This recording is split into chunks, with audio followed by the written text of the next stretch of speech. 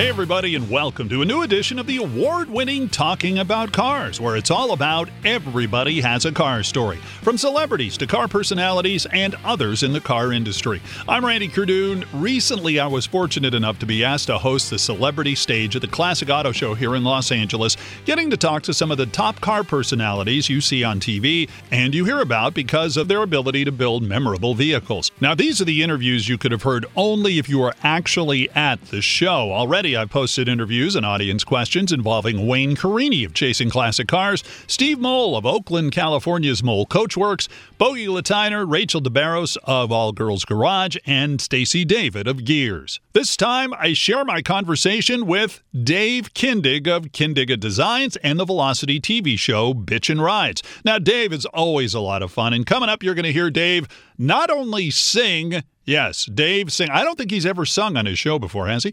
But we do solve a puzzle about 1958 Continentals. Are they Lincolns or are they not Lincolns, just Continentals? And of course, there's his brand new trailer, which includes now an observation deck. And it was done by another interview subject, someone who's been here on Talking About Cars before. So let's get right to it. Ladies and gentlemen, here's Dave Kindig. This is nice. How about this? You're back for another year. And you've got some cool cars to talk about. And before we get to the car, though, the biggest thing I remember in the past year, because I don't think you had this last year when we talked, is, ladies and gentlemen, take a look at that tractor trailer rig. You see the box in the back? That's kind of like your catbird seat up there. What is that, and how did that come about? So that's the new Kindig Design mothership. And actually, we teamed up with a good friend of ours, Ralph, over at RMD Garage. And we had got rid of our old toter home and 48-foot trailer and wanted something that was a lot more weight capable, as well as we could build it out and really have something that showed well, kind of showing off the quality of the stuff that we do and the lifestyle that we certainly have wanted. And yeah, the new rig is just absolutely awesome. We've got the ultimate mother trucker, which is Kevin. He drives it. He straps the vehicles down because it's very important. If you're going to strap down the quality of cars that we put in there, you want to make sure that whoever's strapping them down knows how much it costs to fix it if you mess it up. So he's certainly the right driver for it. We got Kev Dog here this weekend with us. My lovely wife, Charity, which it's her birthday today. Happy birthday. Happy birthday, baby. And, of course, Melanie, which is Kevin's girlfriend. They're hard at work inside the rig and making sure that they're taking care of everybody for their swag purchases. So anyway, the box on the top is the escape hatch, and there's actually a canopy that goes on that as well. We, of course, didn't need it in here because of no sun directly on us, but that's where we can just go up and kind of chill out and hang out. The inside of the rig's all set up to be able to carry 3 cars. It's got a 12-foot lounge inside. Of course, air conditioning and heating both inside the apparel store area as well as the lounge. And of course, we've got all of the apparel, which is really well set up inside of there, thanks to Ralph and his gang over at RMD. So we love it. It's awesome. So your wife's birthday's today? That's correct. You know, I'm thinking we should sing happy birthday. Do we really? You know what? How about we just wish her happy birthday? It's just a little weird. What do you think? Sing? Okay. All right. You know, come on. After all, she won't know what it is because she's probably doing something else. All right, you ready? A 1 and a 2. Happy birthday to you. Happy birthday to you. Happy birthday, dear Charity. I love you, baby. Don't hold this against me. Happy birthday to you. Very good. Hey. Woo.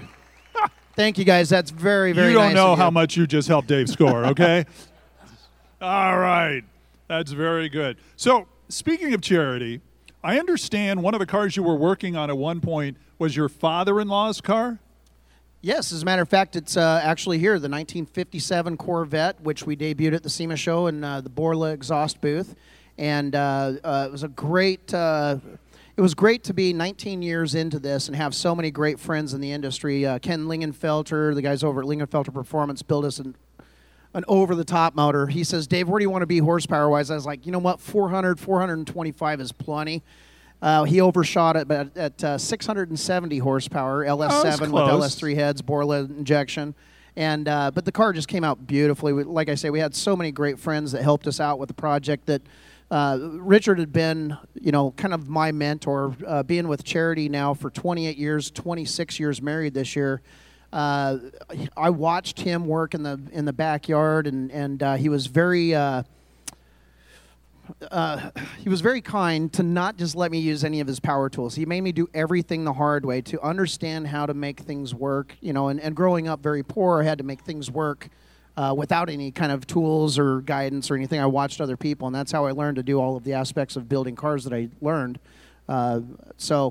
Richard had been always there for us in that car. We'd pull it out on the 4th of July every year, wash all of the cars, take all the kids for rides, light off fireworks, and have a barbecue and stuff. The cars would go back in the garage, and we wouldn't touch them again until the next 4th of July. And for, the last, 4 or 5 years, we hadn't actually done any of that stuff because all of the kids are, grandkids are all growing up, and so there wasn't that same interest.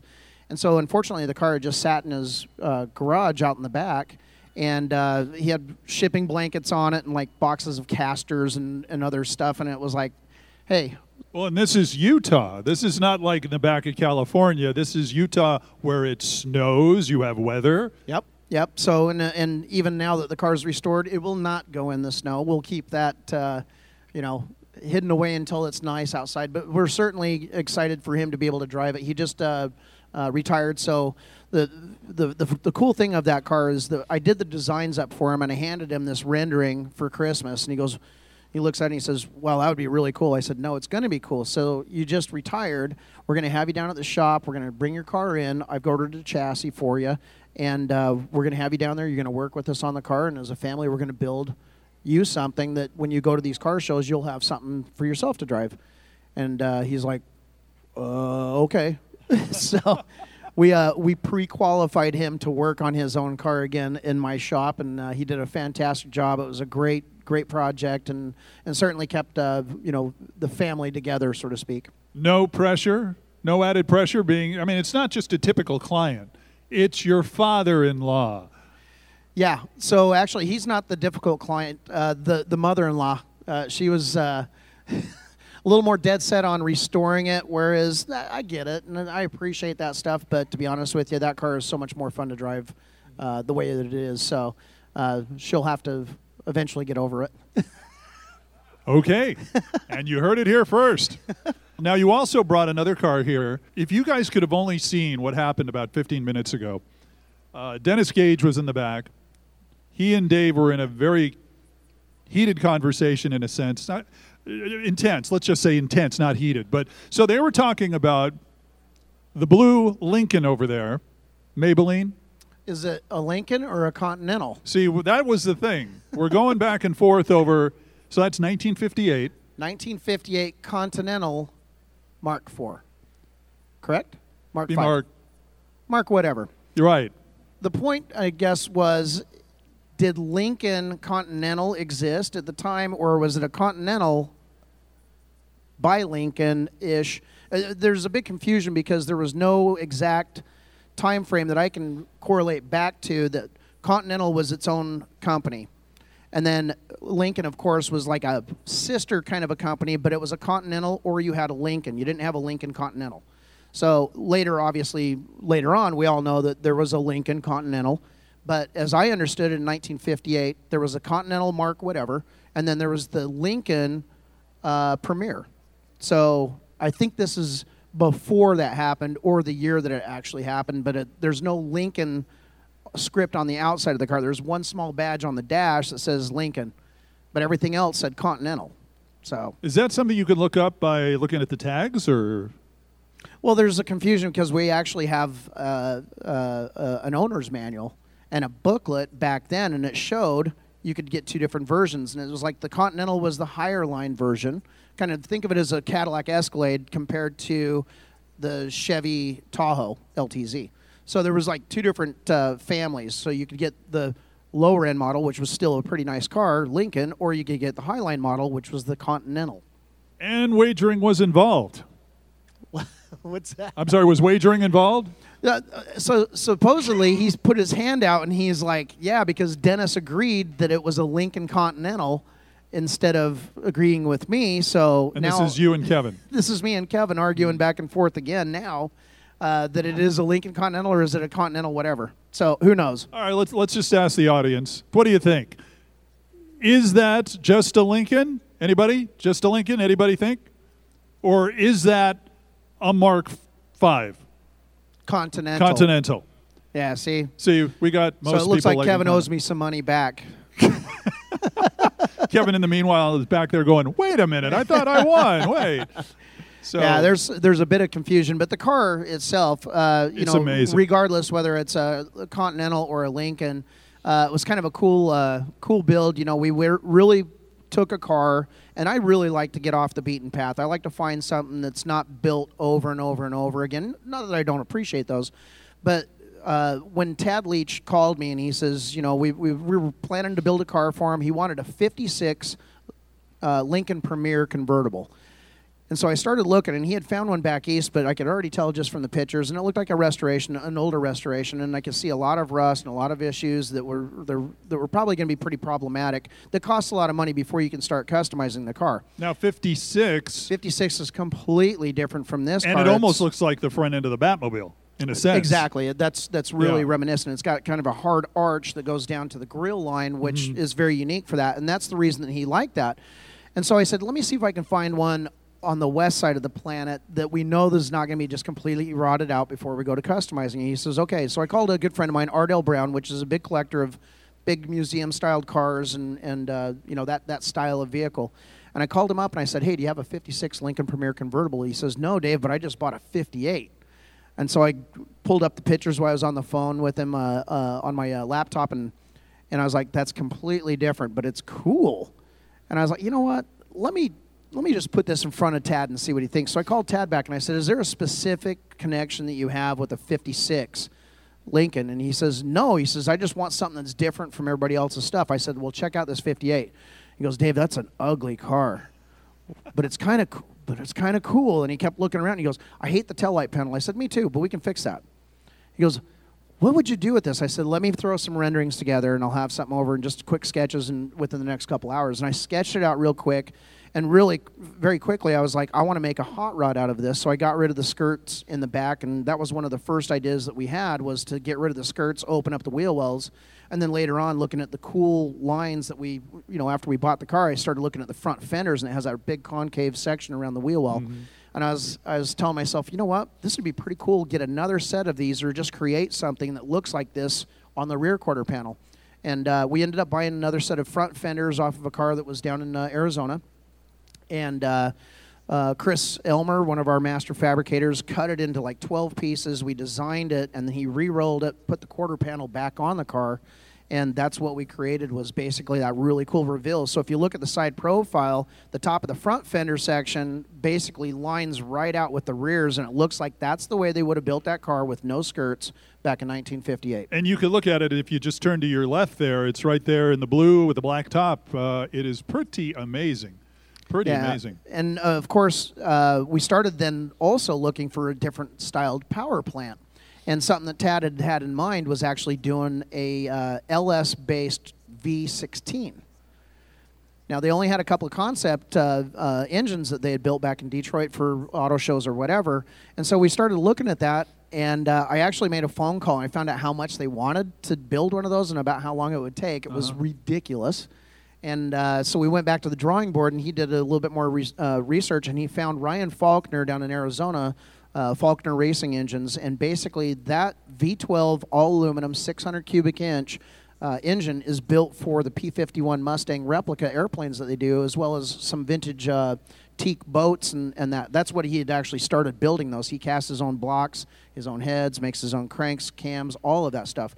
So long story short, we started talking, and I was like, we'd like to do something with a little bit more power. And he goes, why don't we do a supercharger, a twin supercharger setup? And I was like, if it'll fit on the top, I think that'd be awesome. So Ryan actually fabricated a lot of this stuff on the top of that. In fact, they don't make a shaft that'll run both of those superchargers in line. And when he talked to Magnus and they said it can't be done, he says, never mind, I got it. And the car just is amazing. Fuel injected, twin superchargers. It puts out on the dyno 940 horsepower at the crank and 1,040 foot-pounds of torque on pump gas. Yikes. So let me get this straight. You have a P-51 Mustang engine in that? in a nutshell. I think Jay Leno's got one of those in a hot rod. Steve Mole, I believe, did one with Ryan Faulkner at some point. I'm not sure which car that one went in. I think Chip's done one. And so there's a handful of those out there in vehicles, but maybe not a vehicle quite like that. So that has so much horsepower, that's more than a Demon. Yes. Is there kind of an unofficial race with designers, do you think, to get engines with more and more horsepower? You know, if there is, I don't think I've been involved in that race, because the way I look at it is I like to build something that is what we call a show driver, something that you can take to shows, win, indoor shows with the lights and mirrors and all the cool fantasy look of that vehicle, and something that I grew up around. But equally as important, if not more important, is to be able to get in the car and drive it. And sometimes I feel that if you have too much horsepower, it makes it a lot more difficult to drive and a lot less comfortable and reliable. Mm-hmm. So, and we've certainly put our foot into some multiple 1,000 horsepower plus. And as soon as you start to do that, I think you take a little bit of the drivability away from it. So I just had a visual. That car at a drag strip against a Tesla. That car would be in the parking lot long before, the Tesla would smoke it. I'll tell you what, I've been in some pretty fast cars before, and certainly I'm intrigued on this electrical thing, but I like the sound of, raw horsepower, a little smell of fuel, and, Well, I remember the meat of it. I remember we had a chance to interview on Talking About Cars George Barris before he passed away, and one of the things he was working on was kind of an electric version of a 32 Ford. Mm-hmm. And has there ever been a car you would want to turn into an electric vehicle that someday you could put the Kindig brand or label on it? Well, so we're filming season 5 right now. Stick around for season 6. You'll see something that's kind of a cool mix between. I can't ruin it. So, just imagine a really cool sled that you can't hear come up on you. I'm just going to leave it there. And we never talked about this coming in. We just brought this up. I didn't come. You didn't say, "Hey, don't forget to mention this thing." No. Thanks for making me feel uncomfortable. No, I'm kidding. I'm totally kidding. Absolutely, yeah. When does the next season start? We'll be filming all year long, and our next season will kick off. Usually it kicks off late September, early October, just depending on where the Velocity Channel wants to put us kicking out. So. Wow. Yeah, but we'll have, I think we're doing 14, maybe 16 episodes for this next season. So, if any of you guys have questions for Dave, raise your hand. Melanie's right there with the microphone. She can come on over, and you could ask a question. Go ahead. Jerry Taylor from Las Vegas. The GM Futureliner. How long did that take you? Well, that was a pretty big project. We actually worked on that for 19 months. Which is pretty quick for that style of, or that size of project. In comparison, let's put it this way. The Copper Caddy, for instance, right around 6,000 hours to build. That's a pretty intense project. This Futureliner was over 37,000 hours. There was anywhere from 5 to 12 guys working on it. Took up 5 hot rod stalls, I guess. We had to build basically a room around it.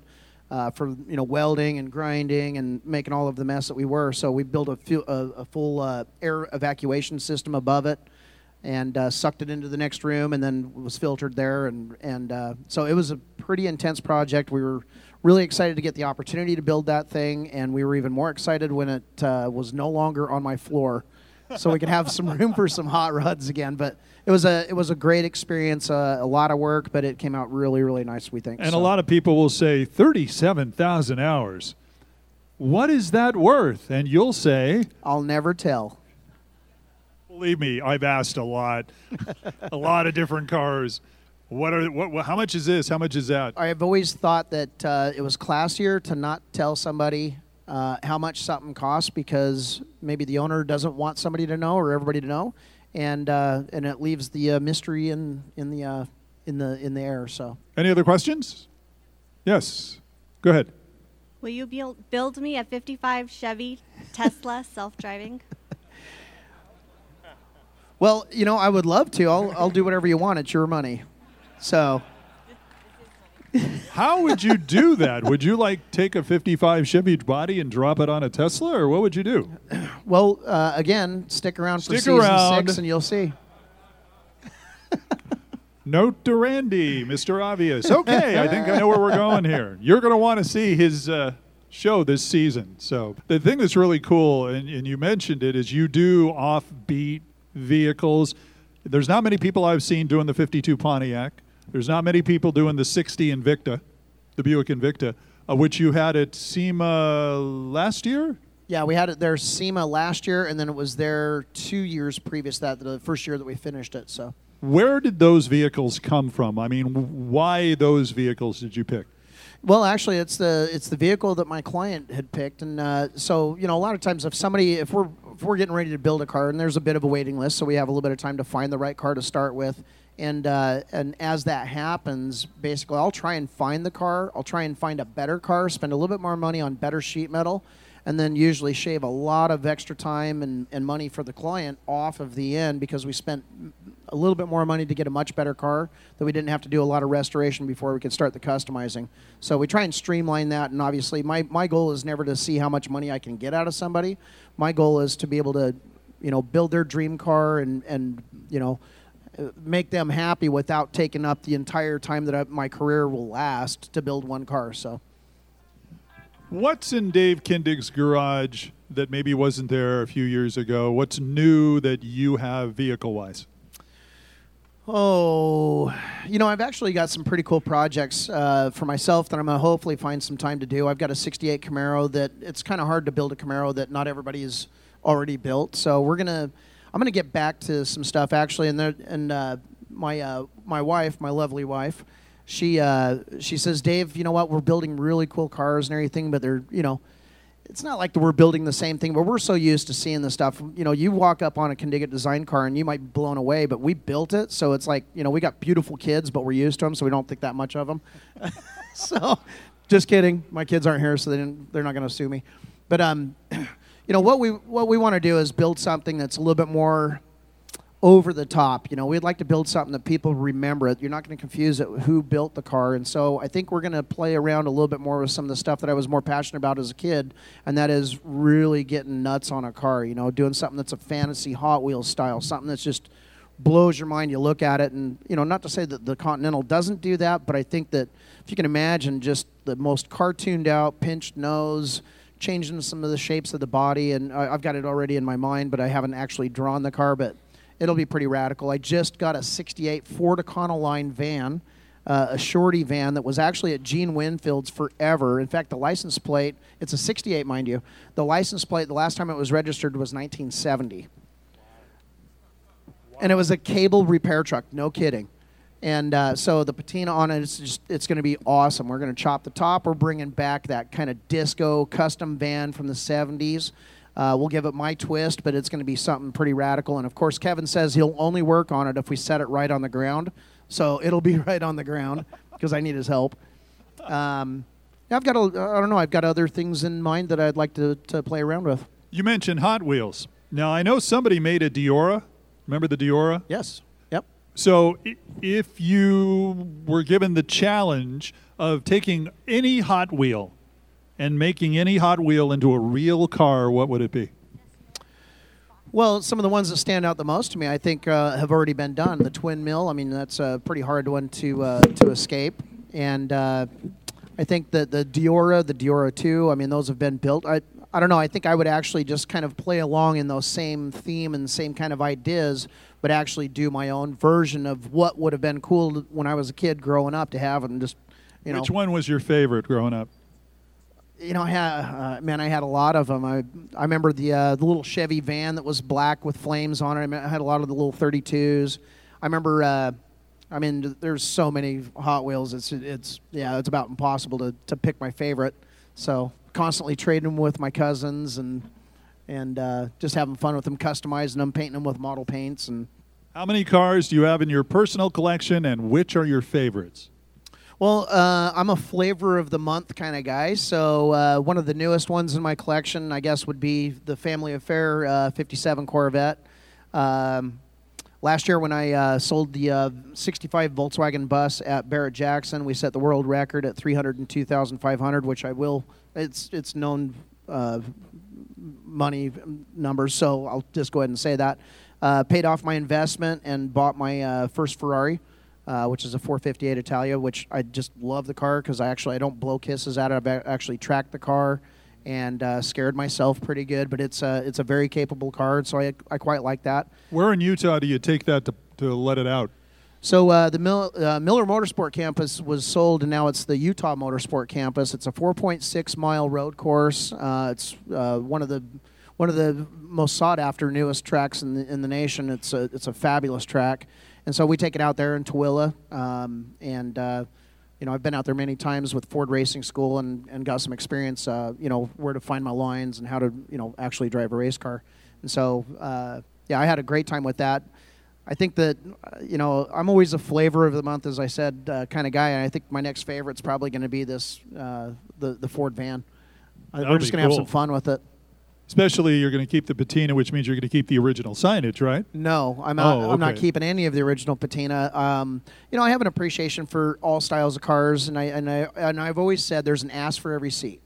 But I love like the nostalgic period correct, or rat rods, as some people would call them. But I like them shiny. I like the cool art piece that it is, but finishing the car. And of course, I don't dislike the other ones. It's just that's the way I kind of prefer a car. It's got a great silhouette. Why not finish the car? And one more question, anybody? Yeah, go ahead. Just scream it out. When am I going to open a shop in Southern California? You know what? With 36 employees right now, plus the upholstery shop, 27,000 square feet, the equipment, all of that stuff. Obviously, there's a huge cost involved in all that stuff. But more importantly to me is to be able to have control of logistics, quality, and time frame. And when you spread yourself too thin, I've been asked to put something back east too. To be honest with you, I have no interest whatsoever because I design all aspects by hand rendering these, and to build 16 to 22 cars at any given time at the same time. It's almost impossible to be able to spend the time to concentrate on the design and communication with the client, making sure that they're happy and that I'm building their dream car. So I think if you stretch yourself out too far, or you hire another designer, is that still a Kindig-It design car if I didn't design it? So I guess I'm selfish in that way. I love to be able to communicate personally with the people that I'm building a car for and create something with their design ideas, mine including into it, understanding what their taste is, and then adding my taste to it so that we don't build something that nobody gets. So I think that it's a fine balance, and I think if you do too much, then it's a bad deal for biz. So. And isn't it something about, you see all these shows on Velocity, and there's a show in North Carolina, there's your show in Utah, there are other guys that are in Florida and California. But if you all came to California, would it be the same show? It's almost like when you're in different locations, it's different. There's a different vibe to it. Well, and if you travel the U.S. and you look at car shows all over the place, not outdoor shows, indoor shows, any of that stuff, the cars change considerably when you start at the West Coast and you move to the East Coast. The cars, the styling, the themes, the not necessarily the quality, but definitely the styles, they are quite different from East Coast to West Coast. And I wouldn't say that one's better than the other. Mid Coast, Utah, I think is a pretty good style, but I'm kidding. Get the shirts. I'm totally kidding. But I guess what it is like I've always said, there's an ass for every seat, and I think that if everybody built the exact same car, it'd be like going into an art gallery and it's all Rembrandt. And pretty soon you would see the same style of things, different faces on the canvases or different shapes and colors, but it's all kind of the same. And if everybody built their car the exact same, you lose all of the reason in the first place to do a car, and that's for individuality. That's why you do it. You want that to be an extension of your personality and people to admire it and something to talk about, and you get to admire other people's take on things. And that's why when I go to a car show, I really do enjoy going and looking at other cars. I'm not looking at them to pick them apart. I'm looking at how much time and effort went into a car to create that and to have it different and make it stand out, and color use and everything else. I pay a lot of attention to that. And some of the, I have to tell you, this morning, just going over the lowriders, because the colors, when we were setting up yesterday, I was like, let's get this done. I want to check out these lowriders. Kevin and I are huge into that amount of work that goes into those cars in particular. Try being a judge and picking one of those. Trust me. I'm going to have to see my therapist later on, but but when you see that different take, not necessarily is it something that everybody wants, but when you see somebody's vision of what their car is and how much work and love they went into it, and they're so passionate about it when they talk about it, that's what this car community is all about. That's what makes this so special and so much fun. We could all be sitting here at a dental convention, and how much fun would that be, you know? Did you see that guy's snaggletooth? Yeah. That's one of the biggest ones I've ever seen. That's amazing. Let's go get a picture with him. Dave Kindig of Bitchin' Rides. Now, back to the subject of his 1958 Continental called Maybelline. Is it a Lincoln or is it not? So after I did that interview at the Classic Auto Show, I went on Twitter and spoke with James Ayers. He happened to be the Western director of the Lincoln and Continental Club that put on a pretty good display. In fact, you could still see the video that's currently running on our Talking About Cars Twitter page. Anyway, I asked him to explain the whole, is it a Lincoln or is it a Continental question? Mark II, Yeah. the 56 Continental, that was its own division. Okay, what happened for the Mark III in 58? 58, they went along with the Mark III, and 59 it was a Mark IV, 60 Mark V. Then it's like they kind of wanted to forget about that era. Kind of like how Dallas ended. Right. when the guy showed up in the shower again and he really didn't die, right? Right. So Okay. then 69 comes along, and we have the 69 Mark III. Then we have, for 70 and 71 was the Mark III. Then we go into the Mark IV. Okay, so the Lincoln for Mark III, 4, and 5 in 58, 59, and 60, were they Lincoln Continentals or were they just Continentals? Well, 58 was kind of the changeover year. So let me get this straight. Yeah, it's okay. What? They were Lincoln Continentals, Okay. but halfway through they kind of changed the Continental division was dropped. And was and that in everything was 58? Lincoln. So it was kind of like mid-year. It was a transition period. In 58. For them, in 58. Okay. So after that, we Everything. still had it was Lincoln Continentals. It's okay. So I just want to make sure this. So just make sure I understand what you're saying. In 1958, Lincoln and Continental were two separate divisions to start the year, correct? Start the year pretty much, but this Continental, the Mark IIIs, the Lincoln Continentals, were built as Lincolns, not under the Continental division. Okay, so 58, 59, and 60 were all Lincolns. Lincoln Continentals. Lincoln Continentals, and Continental was separate. So the only marks that were really Continental effective didn't exist. They completely got rid of the Continental division in 58. I see. So the only mark that had separate Continental and Lincoln divisions was the Mark II in 56, 57? 56 and 57. Continental was its own division, and that was the only time when you cannot call a Mark II a Lincoln. All right. Nothing to do with Lincoln. James Ayers of the Lincoln and Continental Club. Bottom line, the only time Continental was not a Lincoln was the Mark II in 1956 and 1957. Continental was then made by Lincoln in 1958, the Mark IIIs, and while most of those cars had Continental badging only, they are considered Lincolns. Now, if I could only remember who wagered on what with Dave and KevDog, I don't remember. In future weeks, you got to check out our interviews with Horny Mike and Kevin Mack from Counts Customs from the Classic Auto Show, which, by the way, did you hear? It's coming to Chicago the weekend of September 8th and 9th. Go to ClassicAutoShow.com for more information if you're in the Chicagoland area. Thanks for listening, everybody, and please share our show on social media, subscribe, and leave a comment. And if you're on iTunes, make sure you rate us and review us. And thanks in advance for helping our podcast grow. Our website is talkingaboutcars.net. Follow us on social media on Facebook, Twitter, and Instagram. Until next time, I'm Randy Cardoon. Join me as we have some fun talking about cars.